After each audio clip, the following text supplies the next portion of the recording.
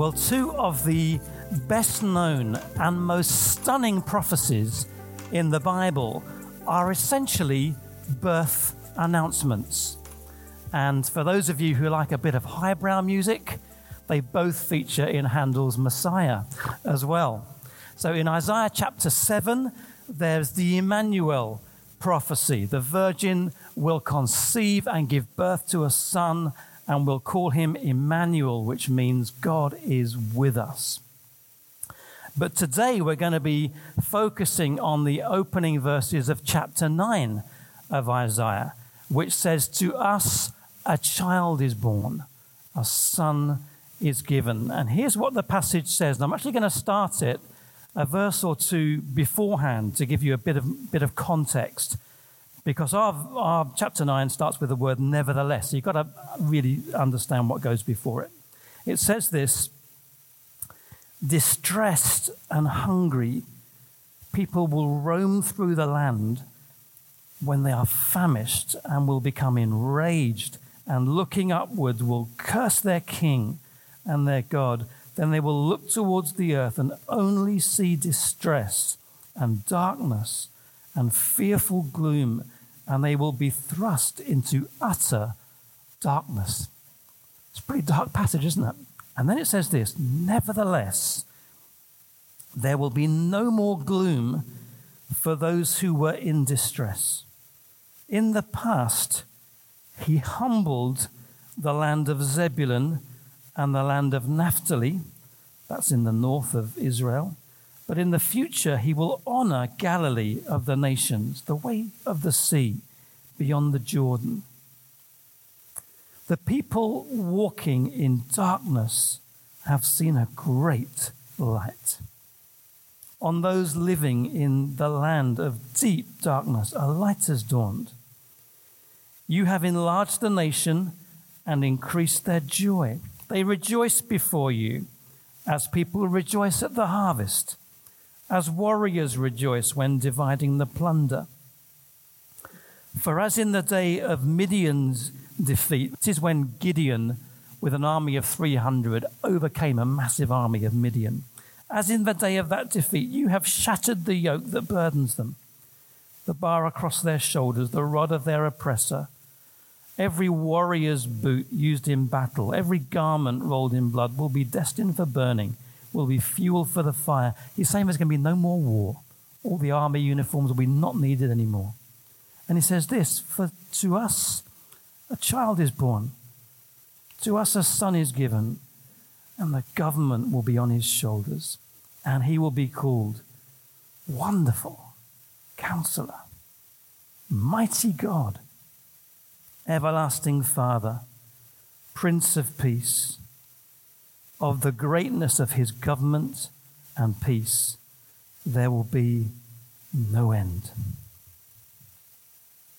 Heavenly Father, we thank you for your word. We pray now that as we look at it together, you will just give us the help of the Holy Spirit. Prophecy is not always easy to understand. These are some of the hardest bits of the Bible for us to really grapple with. So help us, Lord, we pray, and help us to draw near to you as we delve into your word together. Amen. Right, well, over the next 4 weeks, running up to Christmas here at King's, we're going to be zooming in on 4 of the descriptive titles that Isaiah gives to the coming Messiah in this prophecy I've just read to you. Mighty God, Everlasting Father, Prince of Peace. And today we're going to be looking particularly at these 2 words: Wonderful Counselor. Wonderful Counselor. But so as to help us see and savor the full force and majesty of this prophecy, I need to go over just a little bit of background with you. See, when Isaiah spoke these words about maybe 750 years before Jesus was born, he was living in what had been, about 200 years earlier, a great and prosperous nation under David and Solomon. It was the envy of the world. By his time, though, 200 years on, Israel was diminished. It was in acute decline. It was torn apart by civil war and actually had divided into two nations, Israel in the north, Judah in the south. It was squeezed and humbled by rival powers on all its borders. It was under increasing threat from the growing superpowers to the northeast, dominant empires, Assyria and Babylon. And the people of God at the time of Isaiah were led by a corrupt and weak king, a man called Ahaz. And under Ahaz's leadership, God's people suffered military defeats and national humiliations. It was a terribly dark and dismal time. The nation was almost constantly at war and invariably on the losing side. Ahaz, this king, didn't listen to the prophets. He didn't take any notice whatsoever of Scripture. He was into the occult, big time. He bowed down to idols. He actually made the worship of the living God illegal and locked the doors of the temple. He even offered some of his own children as a human sacrifice to the pagan god Molech. And that's why Isaiah talks about this atmosphere of pessimism and gloom and darkness, about people walking in deep, deep darkness, living in this land where it's just so heavy. See, Isaiah's world was spiritually terrible. Such a gloomy and depressing place to live in. But as chapter 9 begins of his prophecy, against all the odds and out of nowhere, he says there's going to be no more gloom. Verse 1. The people walking in darkness have seen a great light, and on those living in the land of darkness, a light has dawned. Verse 2. To us a child is born. Good news, a son is given. Verse 6. Now, predicting the sex of an unborn child, when you think about it, is not that difficult, is it? There's a 50% chance of getting it right, and a 50% chance, obviously, of getting it wrong. I guessed that our first child would be a boy. As it happens, we had a little girl, Anna. I then predicted that our 3 other children, in turn, would each be girls. They were all boys. You can see, unlike Susan this morning, I have not been blessed with the gift of a prophetic ministry. But Isaiah was. Isaiah was. And he said there's going to be a royal baby and it'll be a boy. Verse 6. And he got it right first time. Well, like I said, 50-50, not particularly difficult to get that one right. But then afterwards, the odds of his prophecy coming true lengthen considerably. Isaiah also says where the child is going to be from. Verse 1. He says, God is going to honor Galilee of the nations by the way of the sea. This is where the light is going to shine. In other words, this child who comes into the world will be associated not with southern Israel, but with the north. Nobody important came from the north in Isaiah's time. The center of power and the engine of the economy were, like in the UK today, down south. That's where all the decisions were made. And Isaiah said, that's going to be changing. The center of power is moving north. Now, at the same time Isaiah was speaking, there was another prophet called Micah. And Micah was saying, look, there's going to be a new baby, a great ruler, our Messiah, and he will be from the south. He'll be born in a little town called Bethlehem, about 80 miles from Galilee. See, some people look at Isaiah 9 and Micah chapter 5 and they say, you see how the Bible contradicts itself? One of them says the Messiah is going to be up north. The other one says he's going to be from down south. Well, Jesus was born in Bethlehem, wasn't he? As Matthew and Luke clearly say in the Gospels. And they explain how there was a new Roman poll tax, an international census, which were perfectly timed to get a heavily pregnant woman all the way from Nazareth to Bethlehem at precisely the right time when the star appeared, so that Micah's prophetic word would be unerringly fulfilled in meticulous detail. But after that, after a little séjour in Egypt, Jesus grew up and lived most of his life in Galilee, as the New Testament also attests. He was actually known as Jesus of Nazareth. It's up north, Nazareth. And the focus of his ministry was mostly around and even on the Sea of Galilee. You see, God watches over his word. Predicting the future isn't very easy. In 1962, the Decca Record Company rejected the Beatles. They took a look at their music and they said, we don't like their sound and guitar music is on the way out.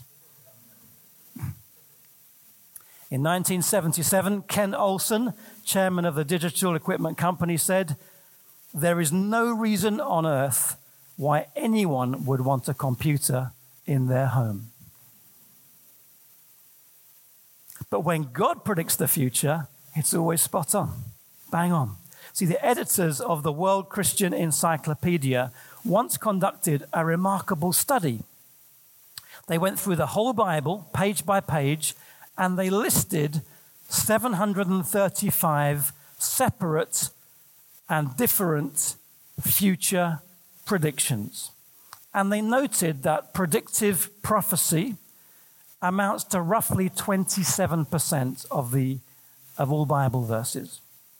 And then with an open Bible and a stack of history books and some learned historians, they learnt that 596 of the 735 prophecies have already been verifiably fulfilled. That's about 81% already fulfilled. And of the 19% of biblical prophecies that have not yet been fulfilled, that's about 139 different predictions. Most of them are about the end of the world and the return of Jesus Christ in glory. In other words, God is very careful to fulfill every prophecy of this book. And he will honor every promise in it as well. You read and mark in your Bibles every promise in God's word to you. Because he will do what he said he will do, and you can count on it. And this is important for some of you to hear today. God's word is true. It's true. You can believe his promises to you. He says, I will be with you to the end of the world, and he will. He will not let you be tempted beyond what you can bear. That's his promise to you. He will not leave nor forsake you. He will complete the good work that he began in you. Nothing can or will separate you from his love. These are copper-bottomed promises guaranteed by Jesus himself.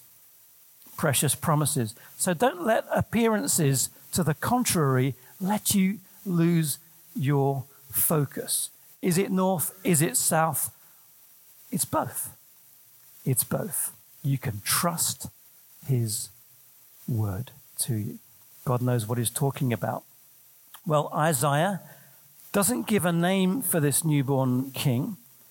He just says that when he comes, it'll be as light in darkness, and he will bring an end to the spiritual gloom wherever he goes and whoever meets him.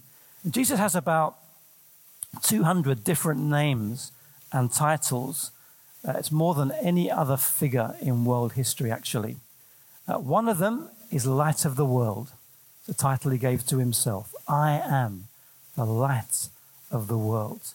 Whoever follows me will not walk in darkness, but will have the light of life. It's a fulfillment of these prophetic words in Isaiah 9. And 4 more of Jesus' names and titles are listed here. Wonderful Counselor, mighty God, everlasting Father, Prince of Peace. And the one we're looking at today is Wonderful Counselor. We use the word wonderful today to describe actually the most mundane of experiences, don't we? We have wonderful weather on holiday. What a wonderful goal that was, or wonderful save.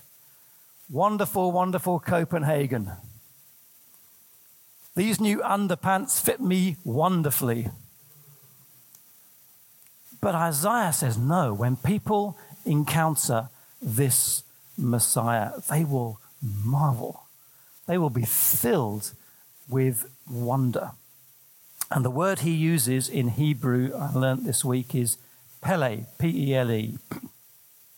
Alec Mattia, in his brilliant commentary, 550 pages of commentary on the prophecy of Isaiah, says this word translated wonderful means it's really out of the ordinary. It's used 54 times in the Old Testament to describe the awesome, majestic acts of God. And he says there, when it's talking about God's marvels, he says the sense is supernatural. It's confounding human knowledge. It's unfathomable. It's miraculous. This is what the word wonderful means. And when you read the Gospels, you see time and again how fittingly this word is to describe Jesus. People were indeed amazed and astounded at his miraculous works. They said, we've never seen anything like this before in our lives. Who is this man? Jesus kept having to tell people, don't tell anyone what you've seen today. But they couldn't stop themselves. They had to tell others what they had seen and heard. Word about Jesus spread like wildfire. They marveled at his wisdom. Whenever he spoke, people said, this man speaks like no one else. He speaks with such authority. He's not like the scribes and the teachers of the law. He was nothing like the dreary, sanctimonious droning they were used to. People hung on his every word and came from miles to see him. Whenever he opened his mouth, the atmosphere around him was just electric. Wonderful. And Jesus is still wonderful today. Nicky Gumbel of the Alpha Course tells the story of Jean Smith from Cwmbran in South Wales. Jean was in her mid-60s and she'd been blind for 16 years. And she could only go out with the aid of a walking stick and a guide dog. And what happened to her in her mid-40s, an infection had eaten away at the retinas, the mirrors at the back of your eyes. And if that happens, well, that's it. You can't replace them. And not only had she lost her sight, she was in constant pain. And she went on an Alpha course to learn more about Jesus. And on the day away to focus on the Holy Spirit, she noticed all of a sudden, halfway through the day, that her pain was gone in her eyes. That's the first time she was pain-free for a long time. And she went to church the following day to give thanks to God. And while she was there, the minister said, well, let me anoint you with oil. So she said, okay. And as she wiped away the oil from her eyes, to her amazement, she could see the communion table in front of her. See, Jesus had miraculously healed her. She hadn't seen her husband for 16 years. She was actually amazed at how white his beard had become in that time. She'd never before seen her daughter-in-law. She'd only heard her and felt her, touched her. Her 6-year-old grandson, he used to guide her around the puddles, hold her hand to avoid her getting wet feet. And she was talking about the fact she could see now. He didn't need to do it. He said, who done that, Gran? She said, Jesus made me better. He said, I hope you said thank you, Gran. She said, I will never stop saying thank you for what has happened in my life. This is Jesus in the UK today. This is what he's like. This is what he does. This is who we've been worshiping this morning. And if you know Jesus personally, you will know from experience how wonderfully life-changing an encounter with him is. Everything about him is, always was, and always will be truly wonderful. He will be called Wonderful Counselor. Wonderful Counselor. It may seem a bit of a strange title, really. Counselor? What do counselors do? If you've ever had counseling, you know that they listen to you, they encourage you, they show you understanding. And counselors also help their clients to see the issues they face in a more clear, in a different way. And the bottom line is that counselors help broken people get mended, don't they? They help messed up people get sorted. It's why we have trauma counselors. We have marriage guidance counselors. We have hospital counselors. We have career counselors, bereavement counselors, divorce counselors, postnatal counselors. People needing help. All of us are broken in some way. All of us carry pain in our lives. We all carry disappointment and shame. We all have wounds. Most of them are under the surface. Nobody else can see them, but we know we have them. Good counselors also give really trustworthy advice. If you have a really big decision to make, you know how priceless good advice that you can count on is. We all need wisdom that we can trust. It's why mountaineers, when they go up Everest, they look for guides, Sherpas, to go with them. It's why leaders seek out mentors to get better at leadership. It's why sportsmen and sportswomen value good coaches. It's why government ministers have advisors. It's why big business hires consultants. It's why the Queen has a privy council. Now, looking back over 2021, we're nearly at the end of it now. For many of us, it's been a year of disappointments, really, dashed hopes.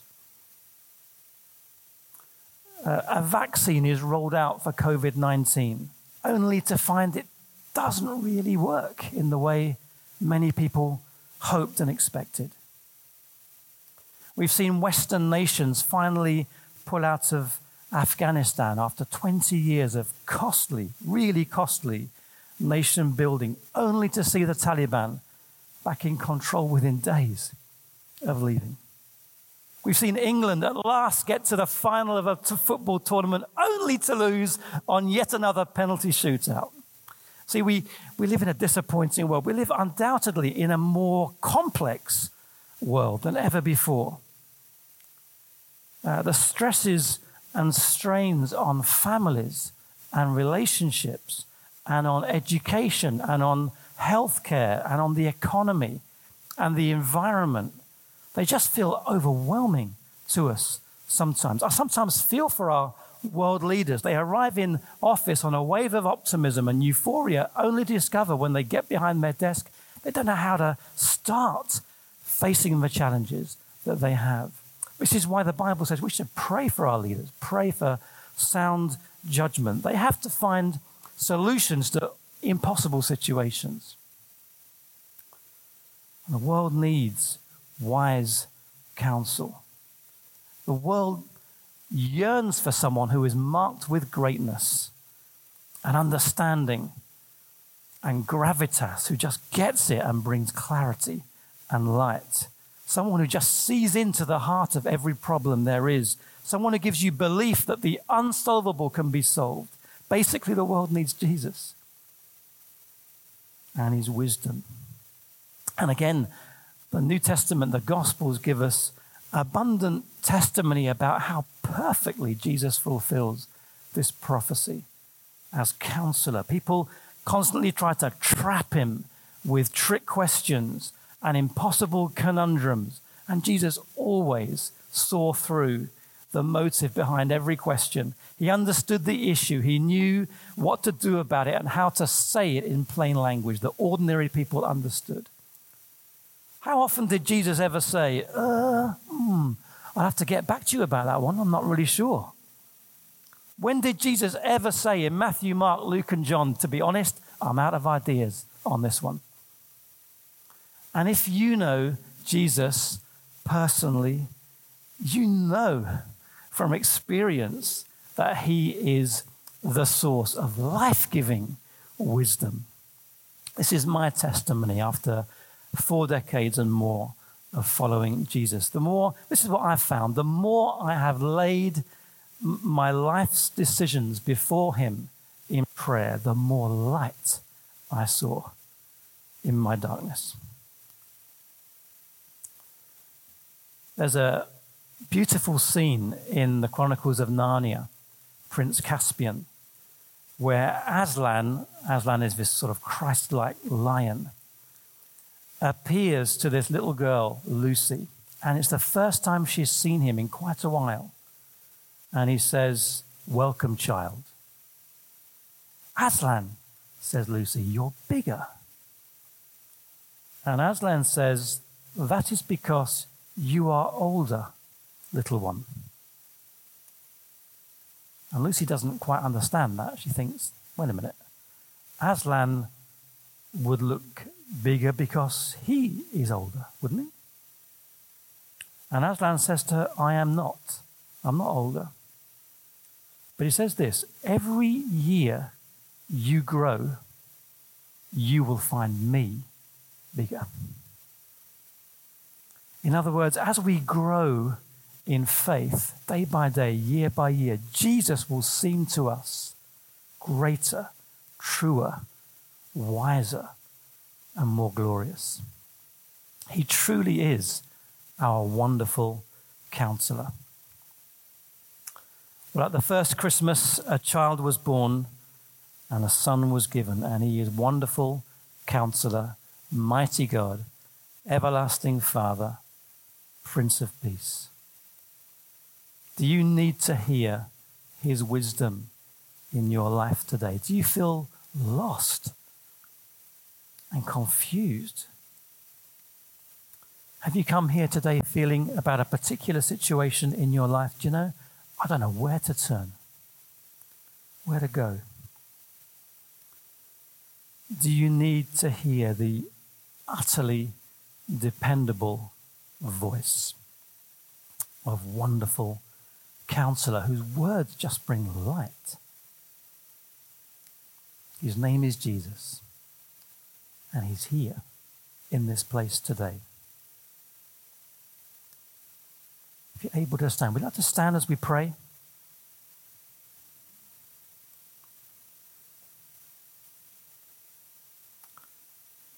Holy Spirit of God, we just welcome you to minister to us this morning. I want to encourage you as we welcome the Holy Spirit to minister amongst us. Personally welcome him into your world now. We welcome you, Lord. We thank you. If you're struggling with a decision you need to make, a relationship that's not working, finances that don't add up, you don't know where to look for help, just bring it to Jesus now. Wonderful counselor. If you're facing the impossible and the unsolvable,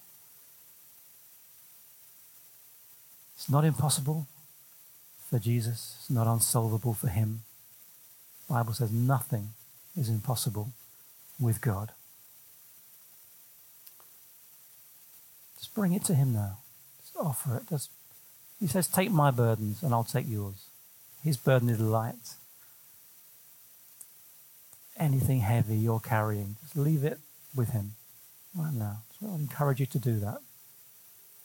And Holy Spirit, we invite you, we ask you to bring and minister to us healing and blessing. A word which just brings light to darkness. Lift the darkness, we pray. We've been seeing this morning just how your word is dependable and true. Jesus says, I am the light of the world. Whoever walks with me, follows me, will never walk in darkness. So we claim that promise this morning. And we thank you. Amen.